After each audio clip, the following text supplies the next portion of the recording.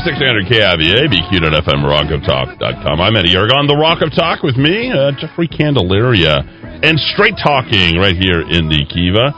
Straight to your brain, straight to your mind, straight to your heart. He's going to lay it all on the line, and we've got a little bit of a cool guest here. I wish he would have brought his best friends, because you might be listening to the entirety of it and said, with your best friend. And we'll be talking about that as we go into Straight Talk. Jeffrey Candelaria, take it away.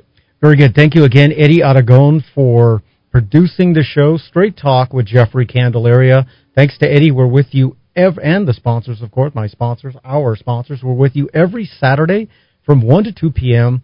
on Kiva 1600 AM. Don't forget to download the Rock of Talk app on your smartphone. Tell your friends about this show. Eddy and I produce, I think, one of the most authentic, interesting shows in the state. My guest today, and by the way, this topic is something is of extraordinary interest to me personally, especially because when we had pets, when I was a kid, we had pets as tools and functionality as opposed to members of our family. So we're going to talk even about culture and pets. But the topic today is, on Straight Talk with Jeffrey Candelaria, is the psychology of pets, particularly dogs, from the perspective of your pet, and also the psychology based on the perspective of you as the owner or master of your dog or pet. And with me today is not just a dog trainer, but Eddy Sanders, my guest, is a dog behavioralist. So he really understands the architecture of the mind of a dog. And we're going to focus mostly on dogs today. And he understands the psychology of dogs. And believe me, since I've been subject to his training for the last 3 months with my Springer Spaniel, Bentley, my dog, and his behavior has really become very structured. He's a very well-behaved dog. Now we still have some issues, but welcome to Straight Talk with Jeffrey Candelaria, Mr. Eddy Sanders.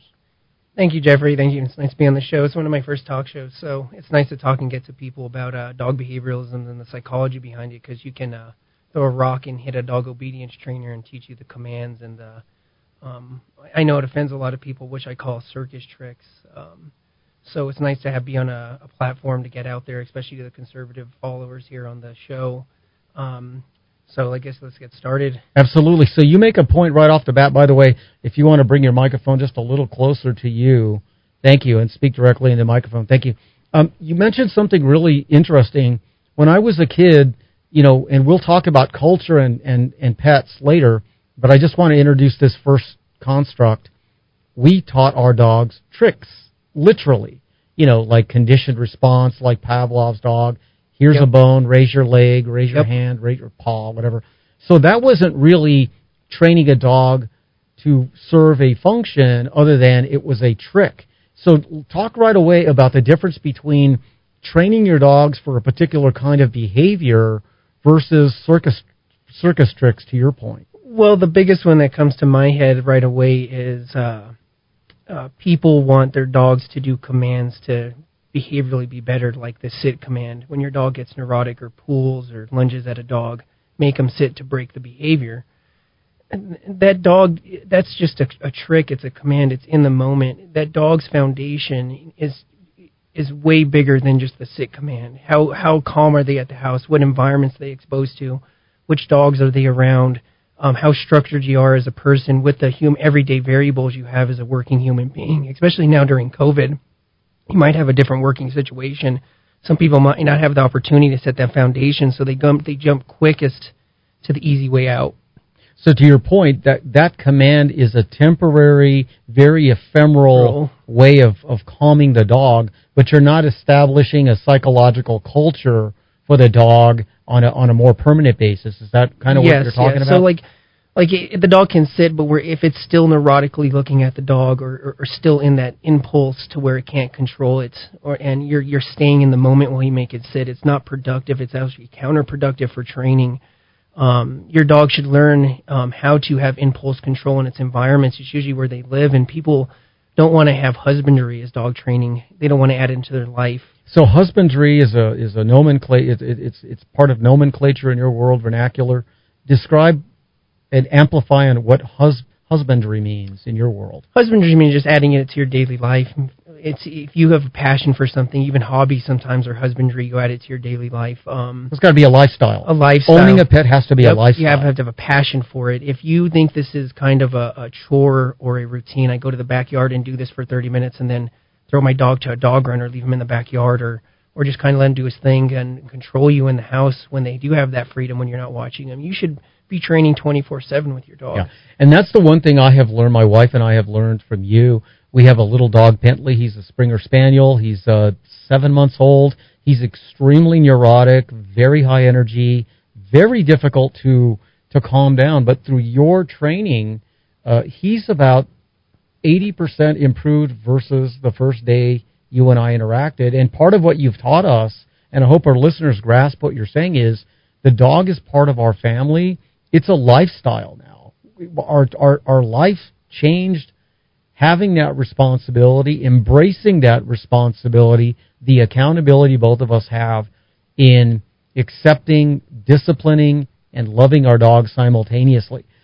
Before we amplify these different opportunities to talk about behavior and training, let's talk about dogs themselves. We're focusing on Dogs Today with Eddie Sanders, and you've emphasized with us in your trainings that dogs have literally 50,000 years of instinct and behavioral propensity. Talk about dogs in the wild, and remind our listeners that dogs are still wild, even though you put a collar on them and they're sitting on a $500 doggy couch. Yeah, with the chauffeur and the mansion and the free mortgage getting paid. And these dogs have a life where we anthropomorphize it, where we domesticate them out of their wild, which they do have a wild tendency. Their innate abilities kick in, and we don't understand it because we don't want to see it. Sometimes ignorance is bliss, and we don't want to see these behaviors. My baby can't growl. My baby can't correct. My baby can't get aggressive towards another human being or dog. When it does happen, you go to these drastic steps of really, really not understanding the dog. There's a study that they did in Russia for 80 years on foxes, on domesticating them, and they really, really did a good study on it. Take it or leave it if it's a Russian study, but it is definitely a study where they domesticated foxes. And you can domesticate a wild animal, and you can break a lot of the wild tendencies out of them, but you'll never take 100% of those innate abilities. Genetics will give them every single time they're out of the birth canal, out of that mom. And a lot of people really, really drop the ball on anthropomorphizing it and taking their dog back to the humane society, or hiring an obedience trainer to solve a problem, where a behavioralist or somebody understands the canine species rather than this little cute puppy we just got. Sometimes that's what you have to do. You have to walk a tightrope. It is definitely these creatures to me are my family. I love them like kids. They're my babies, but I do understand they're wild animals in their heart. Especially, I own Great Danes and what people call pit bulls, Staffordshire Terriers, or American Bullies. And I can see the look of a poodle to American Bully. It's like they'll look at that thing like a wild animal, but a poodle completely different. Which I've owned poodles before too, which are they're actually stressed out. Notwithstanding the breed, whether it's a pit bull, a German Shepherd, a Rottweiler, a Springer Spaniel, or a little cute little poodle or Chihuahua, they're still wild animals. Even the poodles can just be just as frustrating and can get just as impulse. Yeah. Have just as bad of impulse control as a pit bull can. Yeah. It's just there's breed tendencies that they have. They're terriers, pit bulls. They kind of have more protective personalities. They were bred to fight in Europe. They were bred to be nanny dogs in the United States. It's just hard to break these people's misconceptions of these are wild animals. And when a dog like a pit bull finally shows his innate abilities to be a wild animal, they euthanize it. Yeah. And it makes me so sad when I come to training and you see somebody doing so good. And we're going to talk about pet responsibility and pet accountability here in a minute, because those are enormously powerful constructs that people have to embrace unconditionally if we're going to be serious about, making sure your dog has a wonderful, disciplined life, which is really freedom. We're going to talk about that as well. Discipline is freedom. I learned that from you as well. My guest on Straight Talk with Jeffrey Candelaria. Again, thank you to Eddy Aragon for producing the show. Thank you to my sponsors. We're going to be bringing on some new sponsors over the next few weeks, but Pluma Construction is one of my sponsors. Thank you, Pluma. Again, we're with you every Saturday from 1 to 2 p.m. on 1600 Kiva AM. Tell your friends about Straight Talk with Jeffrey Candelaria and Kiva 1600 AM. My guest today is Eddy Sanders. He is a dog behavioralist, and we're talking about the psychology of pets from both the dog perspective and the owner perspective. So getting back to dogs as wild animals with literally 50,000 years of instinct and if so not forth. Longer. The way the study still has it's just so infant right now. All dogs came from wolves, and then we bred over the last really over 150 years, not that recently, different breeds. I wanted you to talk about different breeds. Like terriers were bred to ferret out vermin and rodents, and other pets were like sheepdogs were literally bred to herd sheep. So animals have certain bred propensities, right? Talk a little bit about breeds. They fit in this family or almost this nuclear type of family situation to where they kind of fit into that and became a family member because they were productive and they did something to provide. Especially back during when we didn't have technology, these things were a vital use for the family, and they were tools. Not just tools, but tools that were family members as well. They braid, they think. These dogs, like there's a breed I really like bringing up, a Griffon breed. They're out on these islands to catch rats off boats, and they got settled in one island. They jumped off and never left. So it's one of the rarest breeds. They're ratters. You see dogs like sheepdogs watching and very watching out for predators. That's why they get a little more dog responsive with eye contact. You have Great Danes that are boar hunters out there in for hunting, and out in Germany still right now. You have, there's so many breed collies. They're herder dogs for the ranchers, getting their livestock and what they needed for their family back in, what would say, the early 1800s, 1700s. Those sheep and their livestock were very valuable. So those dogs, getting them in, keeping track one of the biggest things for these people, one of their livelihoods, it's like owning maybe a gun back then or a tractor when tractors are starting to come out. It's just as important as that to keep a livelihood. If you don't have a dog, usually you don't stay alive.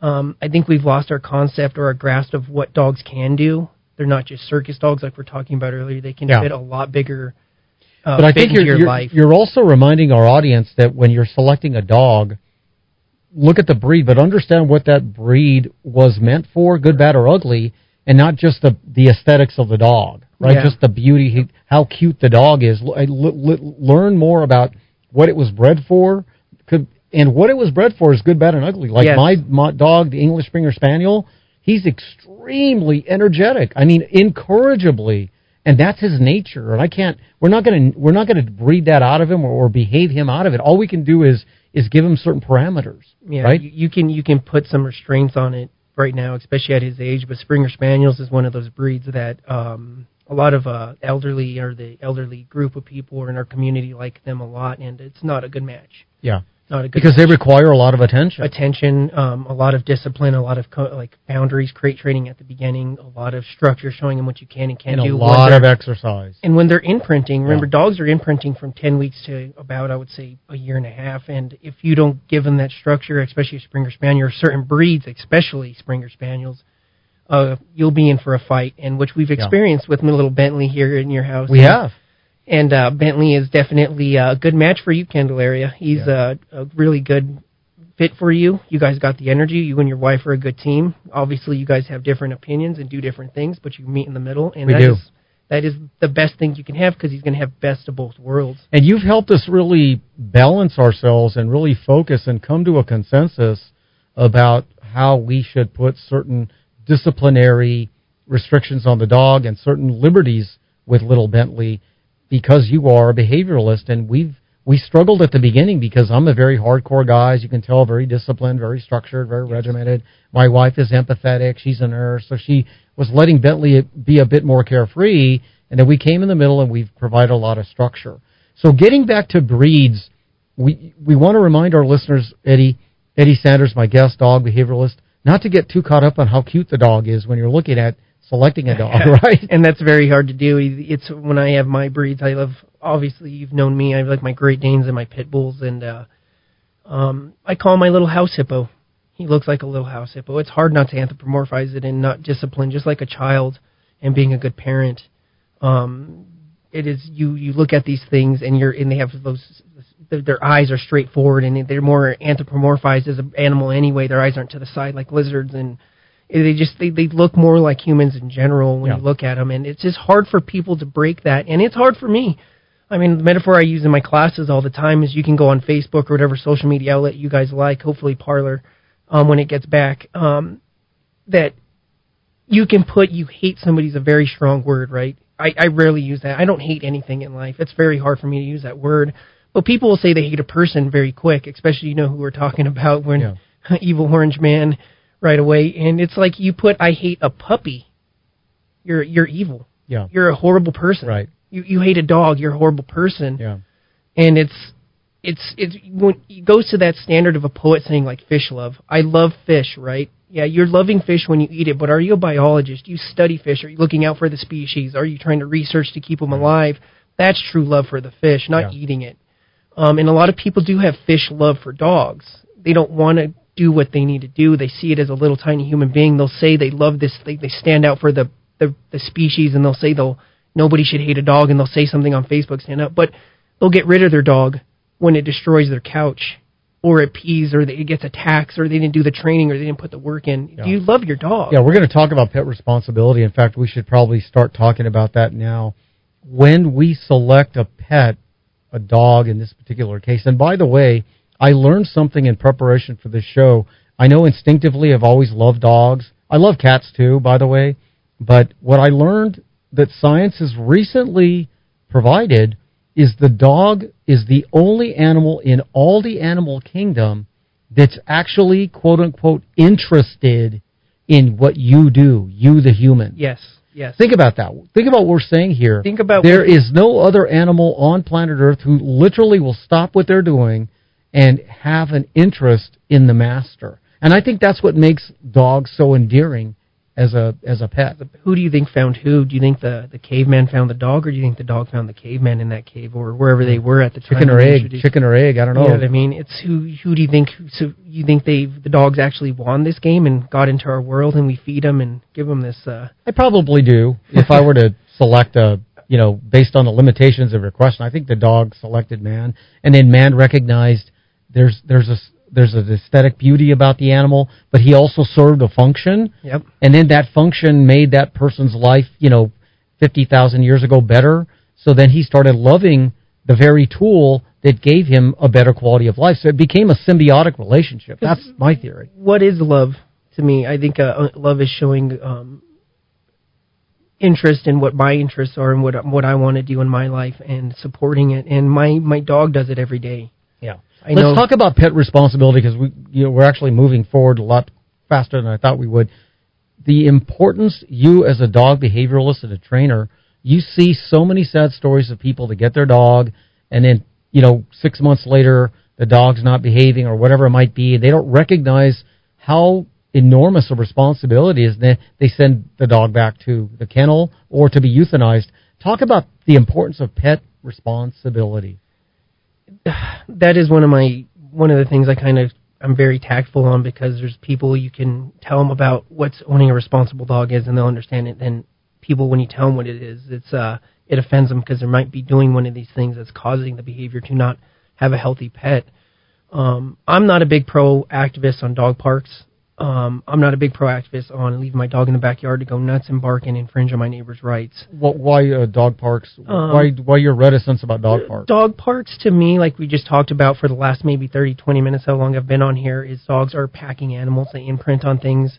They have innate abilities to learn from a pack. They scent mark to claim territory.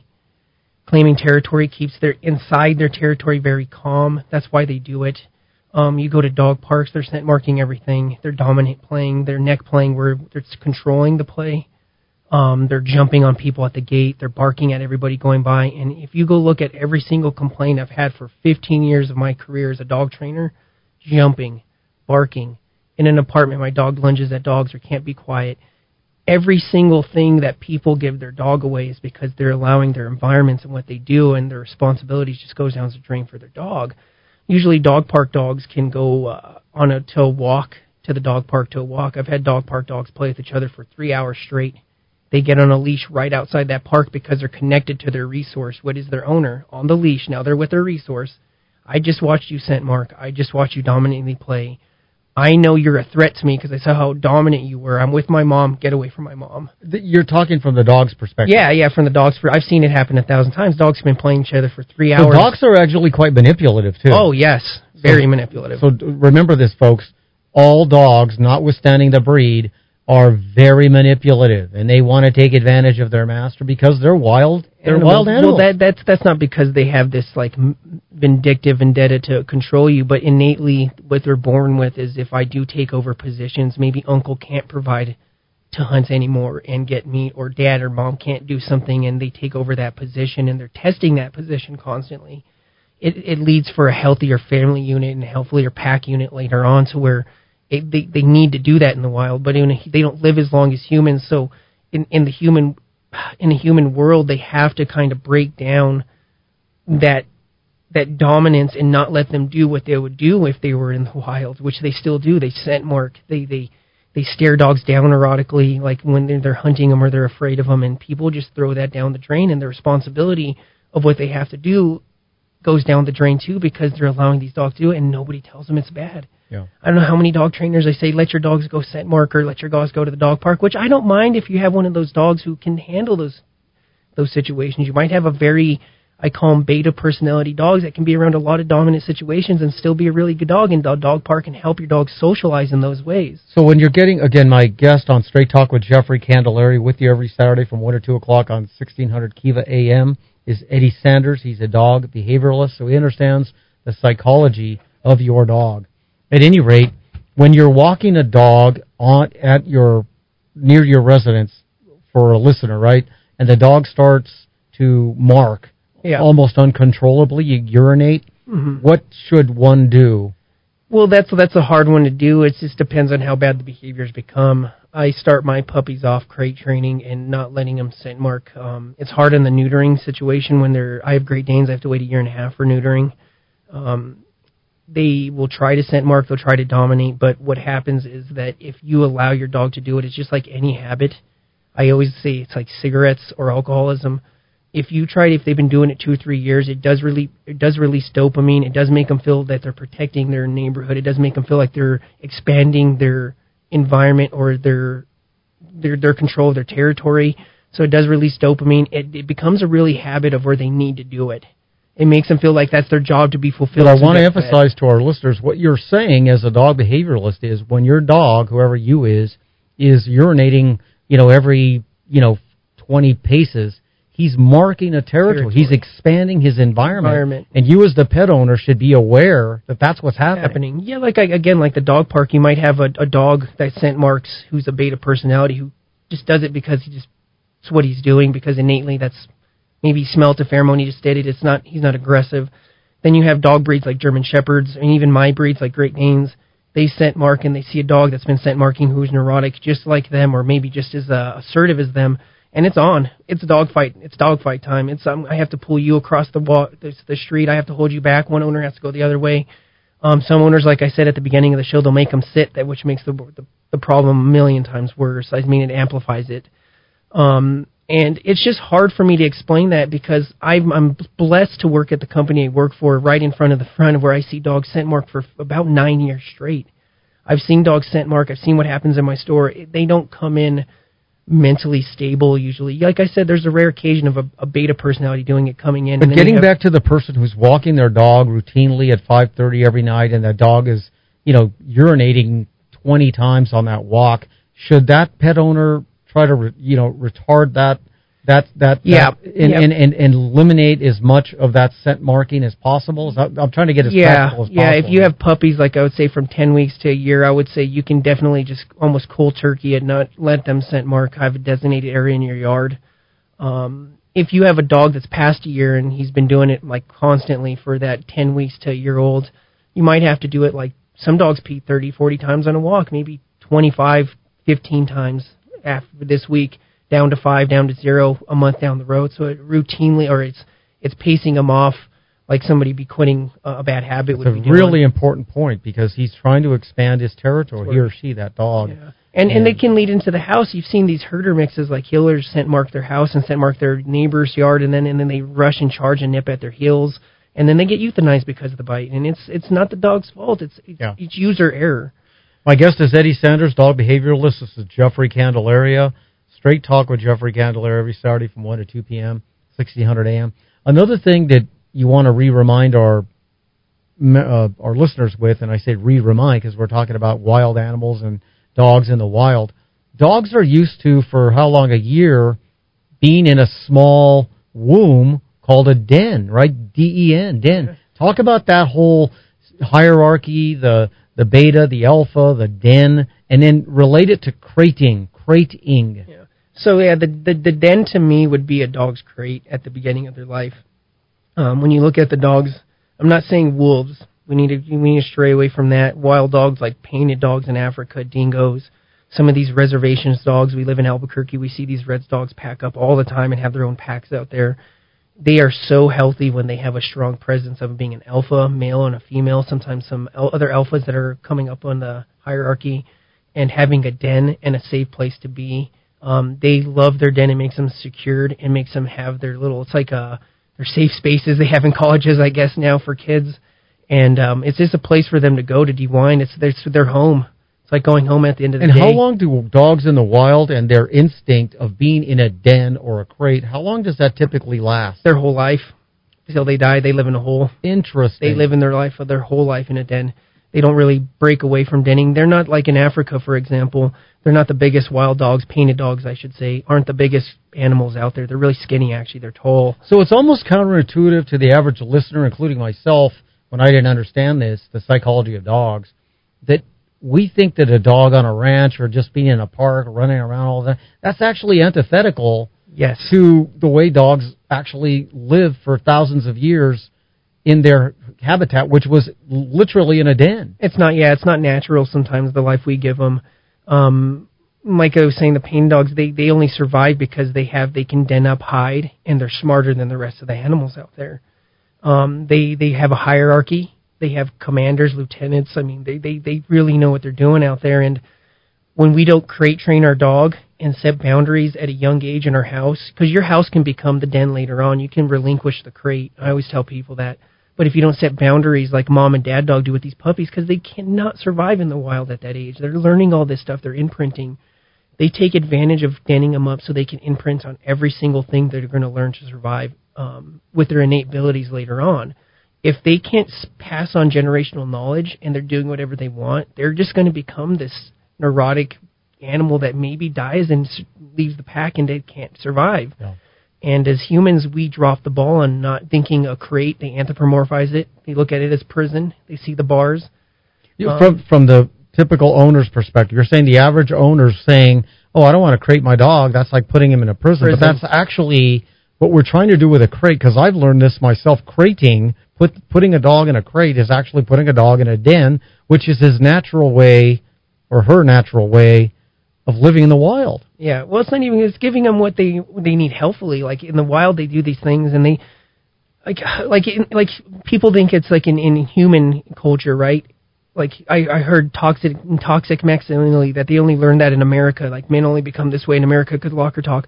What happens in the Amazon when these people haven't seen people in forever? There's just, men have innately abilities like men, girls have innate abilities like men or girls, and they do the same thing like dogs. We construct this to where we want to mutilate what our dog's innate abilities are, and we want to make them to where we want a fetch dog or a walk dog park dog or this. We can get that, but we need to give them a dog world too. Give them what they need naturally. So not what we think they need, but what they need. The larger point here is, and our listeners were hoping to communicate this, is dogs want structure and hierarchy and limitations, structure, discipline, because that's what they were bred, and that's their natural way of life in the wild for 50,000 years. They pick jobs and they feed onto jobs in their pack. They might be an enforcer, they might be a hunter, they might be a lot of the females just take care of the babies and the puppies. They learn jobs in our world. Their job can be barking at the window all day. Oh. That gets me to get fed when they come home. Now my dog barks at everything when I leave the house. It barks at dogs on the walk because that's my job.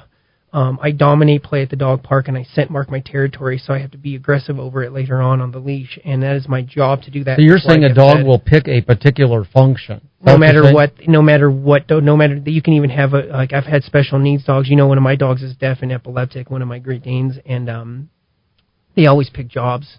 Even a special needs dog has a job in my pack, and he knows what it is. He's my number 2 in charge. He watches for things.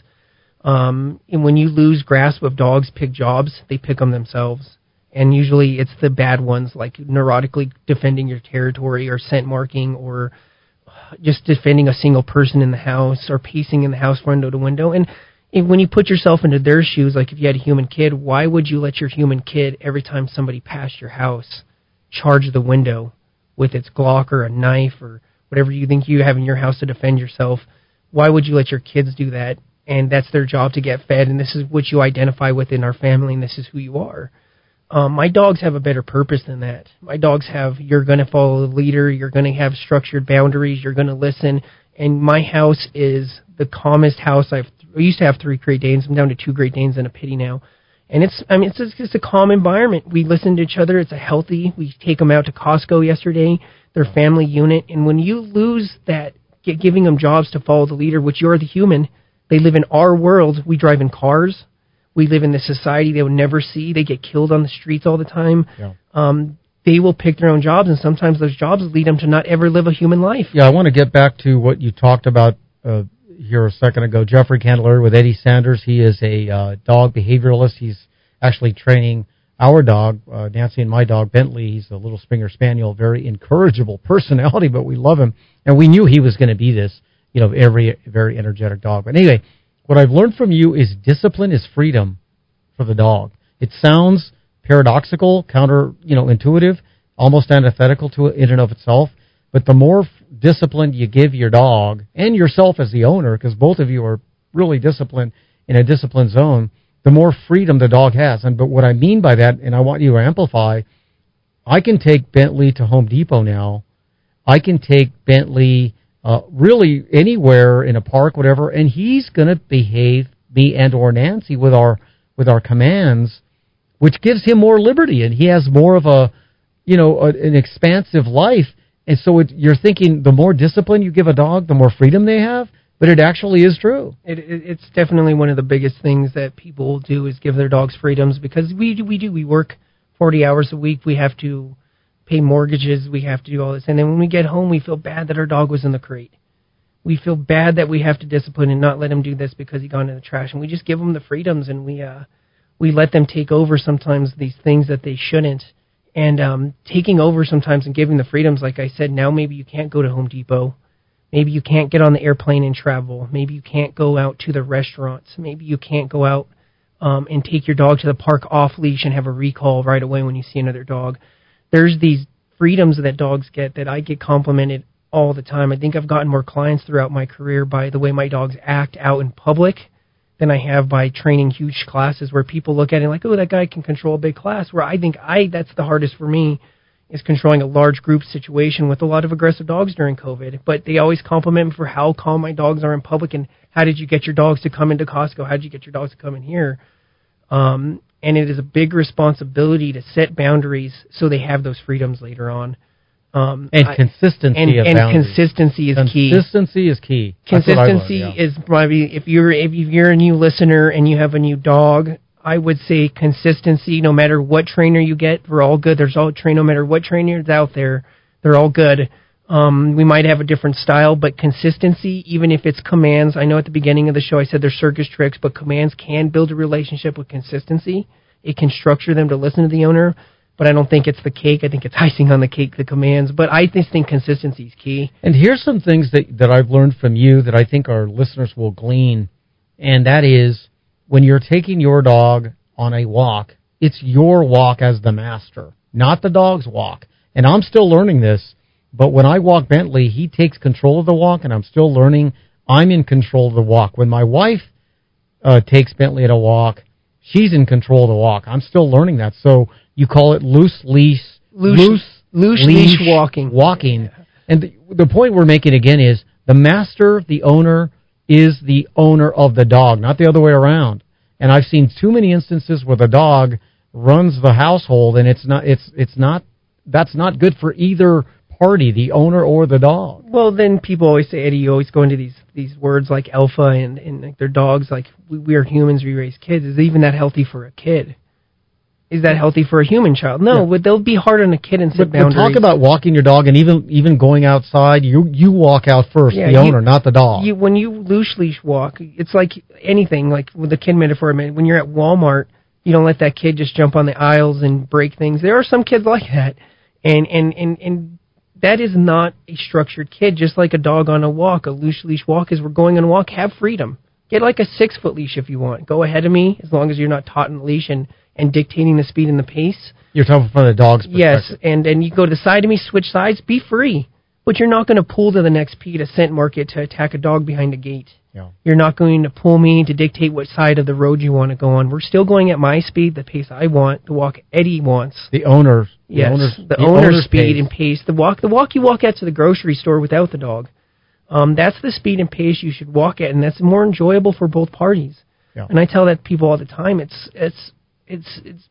not that we're being tyrants or dictators towards your dog, because obviously you know who I am. I hate that. That's not my belief. Yeah. It's dictatorship and tyrants.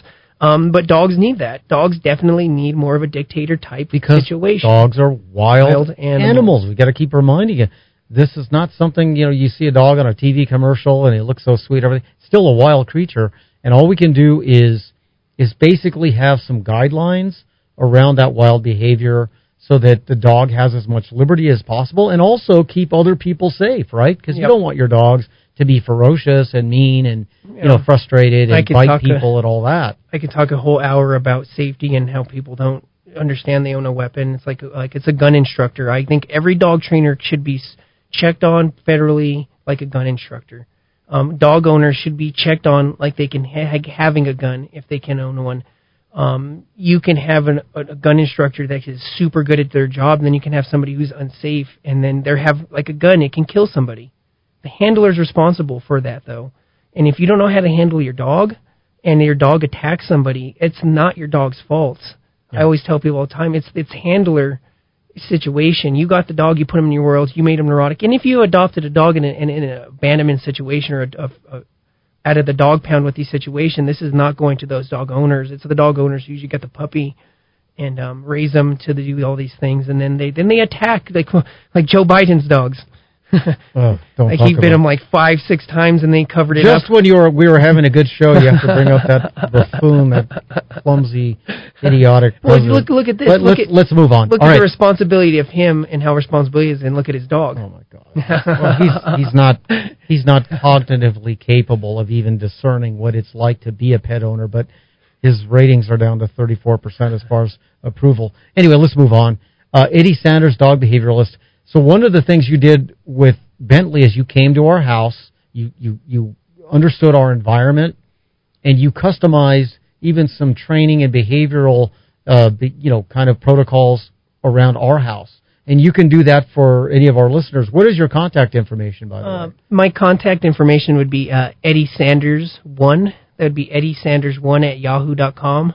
Or you can always contact me at the PetSmart on Wyoming and Academy location. That is my home location. I am the area trainer for the district, but my home location is the Academy in Wyoming location. That's on the shopping center next to Walmart and Smith's. My clientele right now is a waiting list. I'm sorry if you guys get to me or send me an email. Give me about a month. I should be able to get back to you guys if you hear on the show and you guys need somebody, a behavioralist, to solve one of these problems we talked about today. Give me at least a month or two, or contact Jeffrey on the show. Absolutely. And he'll get to me. But we're here to help you with any behavioral issue you have. But that's going to be at eddysanders1@yahoo.com or the PetSmart on Wyoming and Academy location.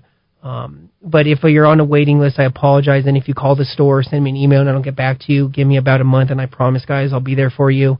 But during COVID and during this big hiatus, we got a lot of dogs during COVID. My clientele has been up tremendously. So thank you, Jeffrey, for the plug.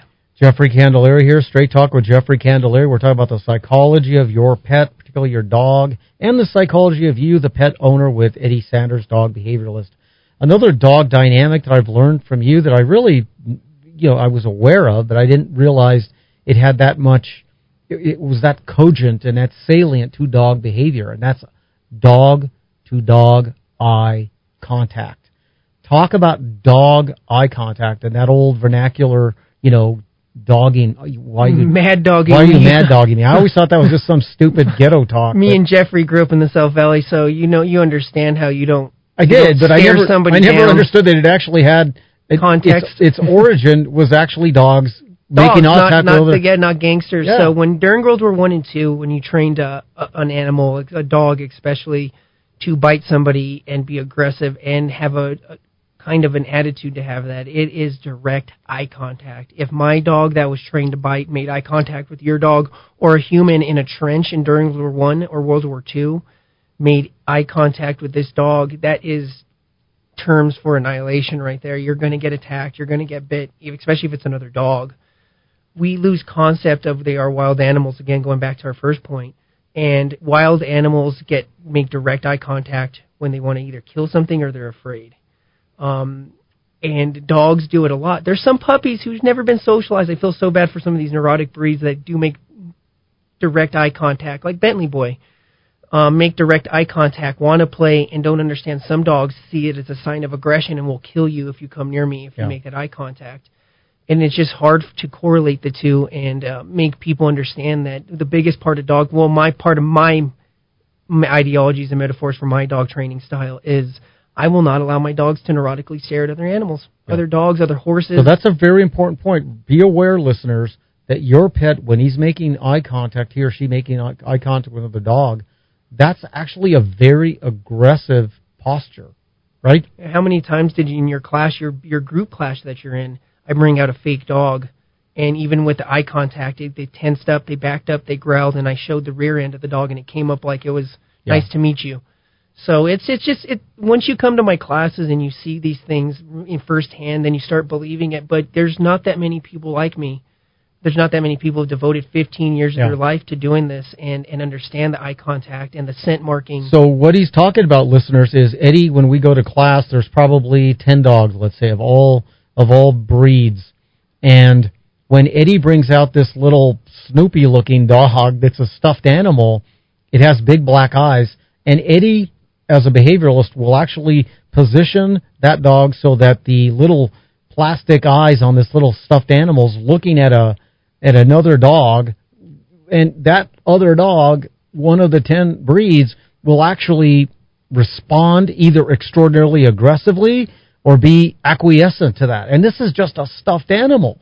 So just imagine a dog-to-dog eye contact. That's it's a very provocative posture. And there's other things. That's just one of them. I think that's the one that just is probably the top 10 out of all the behaviors they do when they show. Imagine if it was a dog showing body carriaging, like a stiff body, tail was tense, eyes were nice and dilated, staring, ears were stiff and forward, held high chest. Those dogs, everybody, just because they're not growling, they're not friendly, and I have it all the time. I'm a big public person here. I go to a lot of public stores. Please, people, support local. If you go out to eat, support local if you go out with your dogs. But when I go out, you have people that assume that if their dog gets upstairs and is not saying anything and is tense when I come into the patio at Marble or wherever I'm eating, that's okay. But your dog's standing off with my dog. Your dog's telling your dog not to come in. Your dog's pretty much being a bodyguard. Don't come into my patio. Yeah. And just because they're not growling, it's okay. And it happens every single time I go out. It's just people don't understand dog behavioralisms, but it's not their fault. I always tell people we used to have a community back in, I think when I was 10, 11, you'd turn on the TV and you would see a behavioralist in the morning talking about signs of indicators. And if the dog had a yellow leash, it's ask questions. If a dog had a red leash, it was aggressive. If the dog had a green leash, go ahead and pet it. We don't have that anymore. So these behaviors that we see, especially eye contact and stiff body, piloerection, that's the hair standing up or hackling behind the neck. Usually people are kind of wearisome of that, but they will allow their dogs to get away with these behaviors, and then when they get aggressive or they fight, it's too late usually when they've done a year of it, 2 years of it. That's why in class I'm so hard on everybody, and that's why it's so calm usually in class. Don't let your dog stare. Get your dog over here. Calm him down. People want commands. Like our watch me command, right? What do I say? That is the most important command. Watch me or focus or meet a man, whatever you want to use. that eye contact to the owner is the most crucial command you'll ever teach your dog. And what Eddie's talking about here is he's taught me and Nancy and our class that little Bentley, first of all, we ask him to sit in a sit position and to make eye contact with me and or Nancy, whoever is, in command at that particular moment in time. And little Bentley will focus literally into my two eyes or into Nancy's two eyes, and he is absolutely fixated on that in that moment in time. And when he focuses with what you just said, he's able to then discern the next thing we want him to do or not do. Just basic communication between, like I said, eye contact between another species is aggressive, especially the dog species when it's not your pack or your family. But just communication between human beings and dogs and their owners. What if we never made eye contact? Yeah, but the watch me command is extremely powerful. It's the most powerful command you can have. Extremely powerful. Like at the beginning of the show, we talked about how I don't like sit to break your dog from neurosis. Your dog will see another dog from across the street. It gets really impulsive. It starts to lunge at the dog. It starts showing neurosis. And I'm not against these trainers. By all means, if you're a trainer and you listen to this, I'm not against it. It's just there's different ways of doing things.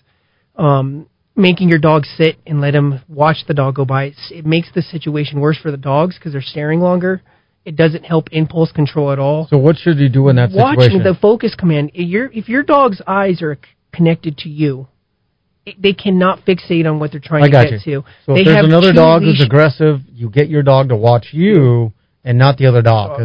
There's two leashes I tell people, or my pet parents all the time, is that they have the physical leash and they have the emotional leash. If your dogs can't make eye contact with you and break away from neurosis, you're not going to break them away from it. Yeah. I'm one of my biggest keys, and when I go to Costco or somewhere that's a little dog not friendly, you have to have a special service dog or a well-trained dog. When they see a dog, they stare at me. They don't look at anything else. What do? Is that dog's going to stare? I know I can't look at it. That dog doesn't look friendly. It's neurotic. And we always walk by fine, and everybody always compliments me. It's so weird that my dog didn't bark at your dog while we walked by. Yeah. It's because my dog didn't stare at your dog. So again, you're reminding our listeners of a very rudimentary, fundamental function, and that is to begin to have your dog, whoever you is, and your dog, to be more well-behaved. If nothing else, begin to teach them the watch me protocol, which is getting your dog to literally look into your eyes, and he's transfixed or she is transfixed with you. I'm telling you, it's a really interesting exercise that we do with Bentley 5 or 10 times a day, and he's transfixed. We're both looking into each other's eyes, and it's a really relaxing, calming thing to do for both of us. It sounds odd. It does. But it really calms both of us down, the owner and the dog. Well, you're communicating at that moment. You're with each other at the moment. Yeah.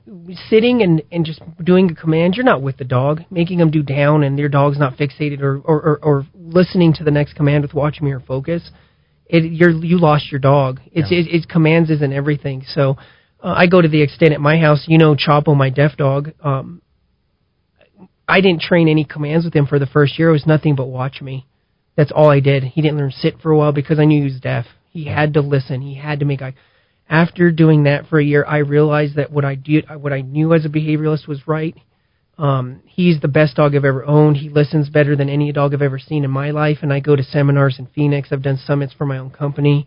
I've worked with Lauren Morocco from the SeaWorld Center when it closed down. She trains dogs now. And when you don't focus on what the dog listens to, like the eye contact in the wild, that's how it's everything. Yeah. They listen for guidance. And we drop that ball. Again, there's a lot of things we drop our ball on, but watch me, like you said, Jeffrey, is probably the biggest one, or the focus, or look, or whatever command you want to make at it. It's just their listening skills. Straight Talk with Jeffrey Candelaria with you every Saturday from 1 to 2 p.m. on 1600 AM. We try to bring interesting material, in terms of topic and guest to the show. My guest is Eddy Sanders. He is a dog behavioralist. He's helping me and Nancy train Little Bentley, our Springer Spaniel. Another thing I wanted you to talk about, because we've got, 10, 12 minutes, is dogs go through adolescence. Yeah. They have teenage years, and that teenage year period is extremely meaningful in having imprinting, what the dog's imprinting and how you're interacting with the dog. Talk about their teenage years or adolescent years. Well, that's probably the most important thing. Actually, it's months.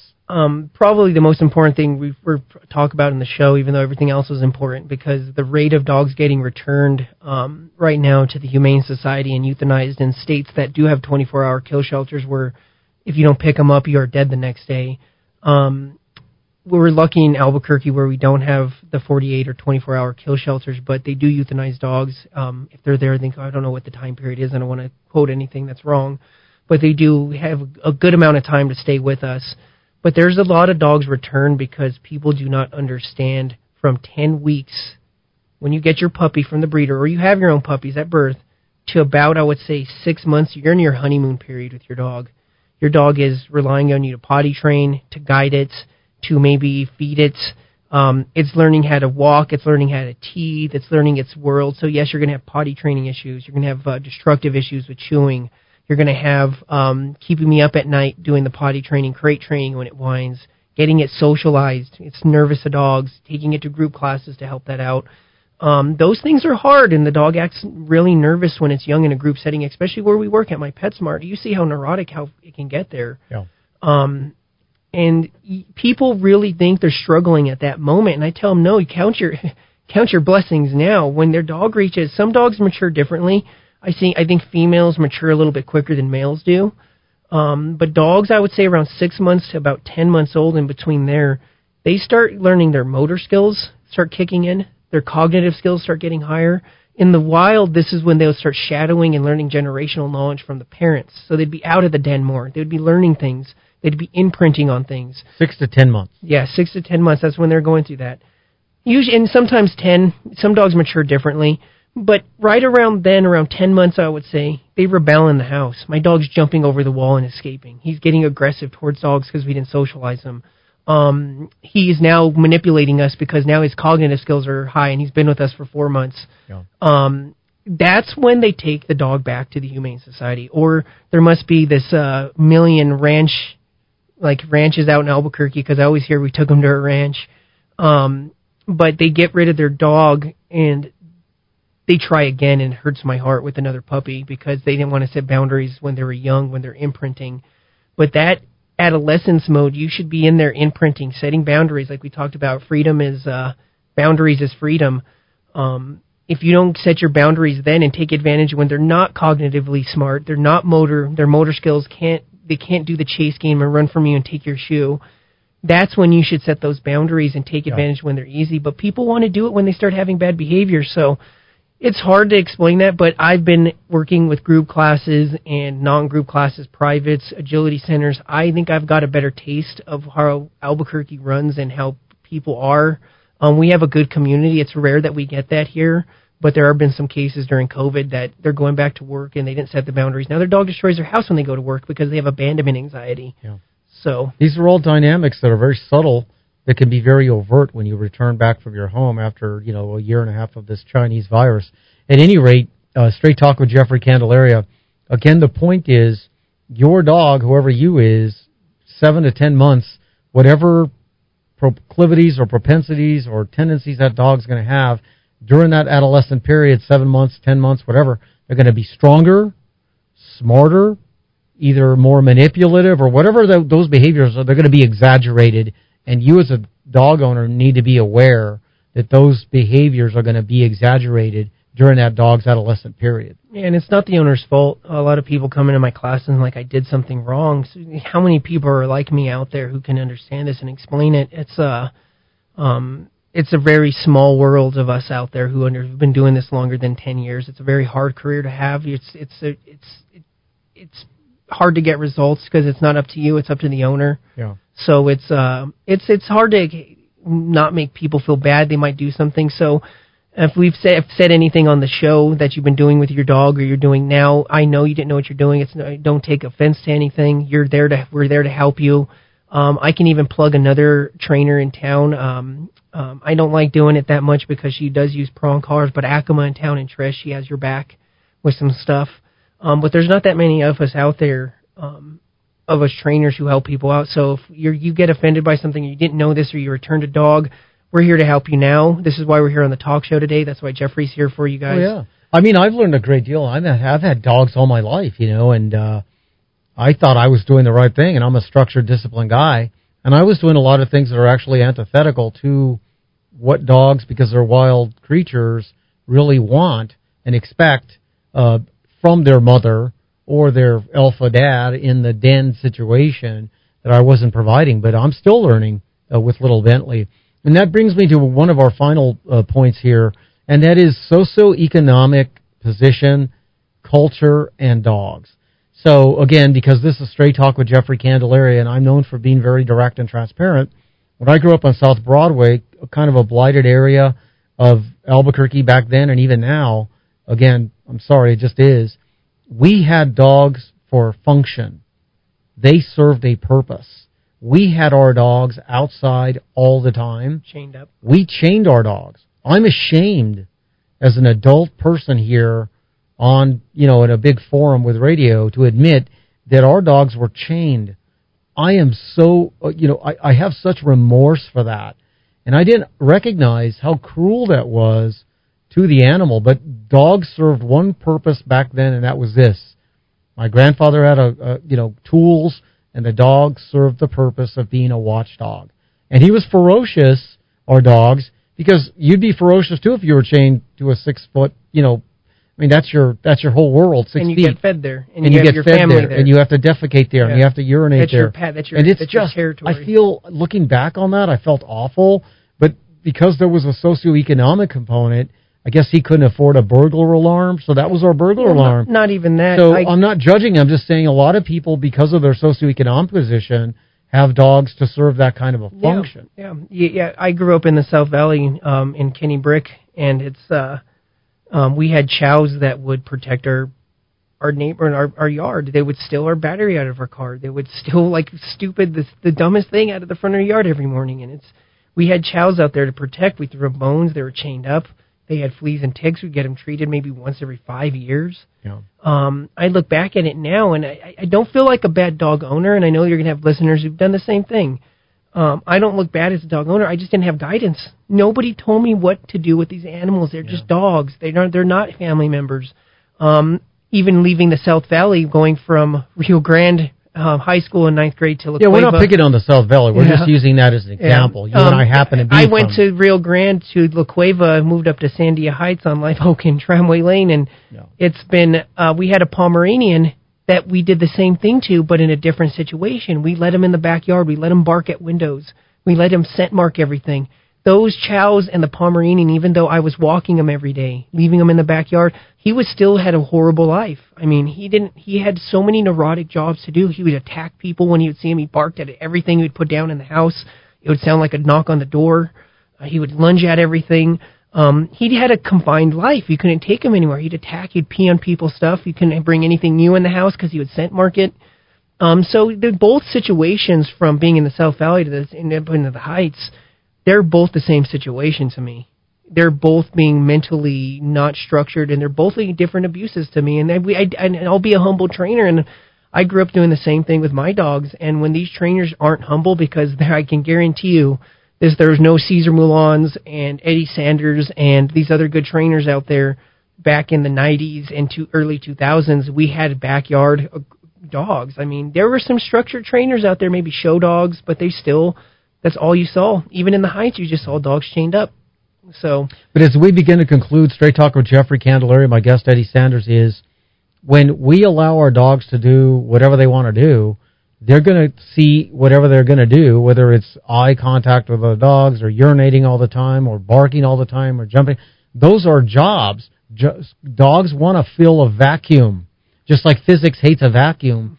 Dogs want to fulfill jobs. And when we don't put guidelines and, governorship on these behaviors, that dog will do it themselves, right? I mean, that's probably the overarching lesson from today's show. And then when they're wild animals, like everything we just talked about, they pick wilder jobs, like to defend. I mean, they're protecting their family. You throw dog food out there after that in the afternoon. People don't realize that might not be the reason they're aggressive. My chow bit me when I was a kid on my shoulder, that we had to euthanize him. He was so aggressive, and my mom didn't understand why he bit me. I do now as a behavioralist. I understand 100% why he bit me now. Yeah. I was a spunky little boy, ran straight up to him, made direct eye contact. They had a litter of puppies about a week ago. I didn't know the behavioralisms. He mauled me. I wish to God we would never have. Because he's a wild animal. He was I would have got doing stitches, and my dad would never euthanized him. He was doing what he, just does naturally. Again, I want to also talk a little bit about leashes, because there's those kind of leashes that will bite into the neck of the dog. I forget what those are called. Prong collar, yeah. And then you've got just a standard leash. What we use with Bentley for a lot of training is the leash that it restricts their muzzle a little bit. What is that called? It restricts their eyes and their muzzle, so they can't really stare at So talk about things. leashes and dogs as we begin to conclude here. So I've been in the training world for now, I would say about 15 years. My first 5 years was probably a learning experience, being out there, learning from other trainers, working, using things, seeing what works and what doesn't work. And what I would say that I know that doesn't work are choke chains. Choke chains. Like the cinch collars, prong collars, and e-collars. Again, listeners, if I know you're out there and you're using one, because there's a lot of people who promote them. My store, my company actually sells these products. I'm not against it if there's a need for it, but it is not the best way to train your dog. Those boundaries you set in your house should make respect, not the collar. The crate training, not the collar. You use pain as fear. I always use Guantanamo Bay as a kind of a metaphor for it. They didn't get any good successful information out of that. They got maybe 1% of what they told them was true. Once they started building wells out there in Afghanistan, in the Middle East, they started getting information because they started doing something positive for them. They started telling, they got, I think, 90% of the material they got from these people were right because they were doing something. You're saying negative conditioning, like the choke collar, leads you're not gonna get positive results. You'll get results, but it might be results in the moment. Like, right. I'm only going to listen with the choke chain on. It's the placebo effect. I'm only going to listen when it's there, and then you have to go to those tactics that's super aggressive.